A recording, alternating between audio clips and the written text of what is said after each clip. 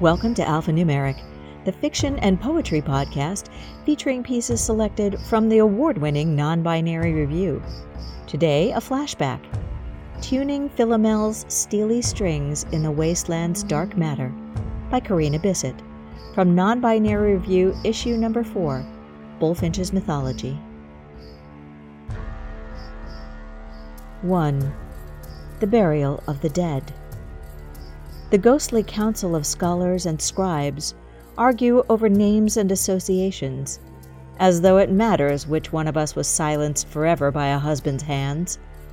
They wonder how we survived, mutilated and raped by a barbarous king in the Thracian wild. How do branches grow from dry stones, hyacinth girls clutched in the fiery heart of silent light? With raised voices, these dead men condemn us. After all, high-born women such as us should have known better. We should have held our tongues, behaved in the civilized manner befitting princesses cultivated in Athens. Those of us descended from naiads have no fear of death by water. But the barren shores of Thrace are a different story, a story written in blood and tears by the Lady of Situations. Through the centuries, our story twists and turns, contorting to fit into new molds. Yet the rumors persist, as rumors will. They tear apart truths to meet their needs, finding new ways to silence our protesting screams. Only we know the truth.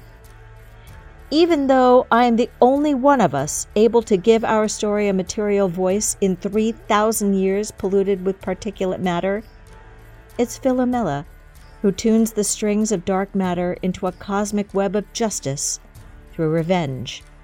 Though mute, my sister, the night songstress, weaves an invisible net to drag the unwary into the wasteland, the place where fear glitters in a handful of dust trapped by the dark. 2. A game of chess.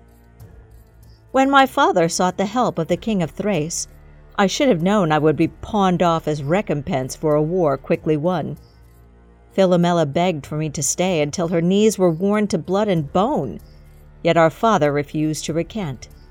Pandion's word carried the weight of a weapon crafted by his grandfather Hephaestus. Only one generation removed from the unholy birth of Erichthonius, created from seed spilled to earth during a thwarted rape of Athena by the club-footed god, the fall from grace continued in the king's gambit. I crossed the Aegean Sea and ascended Thrace's burnished throne, my wedding attended by the kind ones, as I drowned in the strange scents of perfumed smoke. Eros avoided the scene of the crime unless it was he who lingered outside, a wind in the door. The son of Ares conquered me that night. He did his father proud.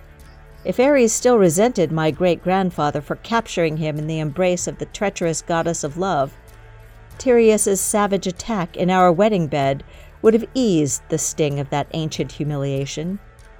He left me there, a broken thing, and as I bled into the vast nothingness, the flames in the hearth surged into fiery points, as if the universe acknowledged my dire fate before the celestial protest dimmed into coals, dying in the cold dark of a savage stillness. 3. The Fire Sermon. Some say Tereus cut out my tongue that night, but I ask you this: why would the king of Thrace quiet an unheard wind? He left me alone to whisper broken syllables to the parliament of bees, our covenant broken with the birth of a boy bearing his face, an infant as eager as his sire to devour the last of my summer nights. Unheard, the naiad part of me departed, leaving me to wither in a brown land. Wrapped in my own sorrow, I failed to hear the sound of horn as my husband departed once more, heading to the shining city of Athens to slake his insatiable needs. I didn't read the testimony of the violet hour until the cold blast of winter rattled my bones. The filaments of my sister's dark message wrapped around me in a cloak, connecting nothing with nothing. Only then did I realize how I'd been silenced while walking among the shadows of the dead. Philomel paid my penance. She resisted, but what chance did she have in winning this war? In the end, my husband branded her, burning away her protests as he tore the tongue from her mouth. In the message woven into the hidden tendrils that intertwine the seen and unseen, Philomel divulged her tale. Not only had the king of Thrace violated and mutilated my beautiful sister, he had also made her watch as the instrument of her voice was served up as a delicacy, dished up with nightingales' tongues, exquisitely prepared with exotic spices.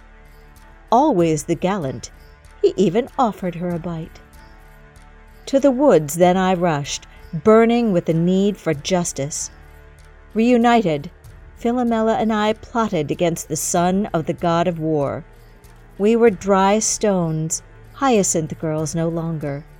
The naiads and their tears had departed, retreating into the wasteland of forgotten dreams. 4. Death by water. Vengeance comes with consequences. This I know all too well. Even with her immense power, the enchantress Medea was driven mad with revenge, killing her sons to punish her lover's betrayal. How could I expect to do anything less? Together, Philomel and I bathed my son Itylus, washing away his father's sins in a sea of blood, his flesh boiled and served in the same manner as my sister's tongue. Tereus picked the bones, even as they whispered his name. 5. What the thunder said. Hand in hand, Philomel and I flee the agony of stony places, as dessert is served on this day of judgment. The frosty silence breaks on the bones of my name, Procne. Tereus pursues us with a war cry on his cruel lips. His shout follows us with dry thunder, testament to divine wrath.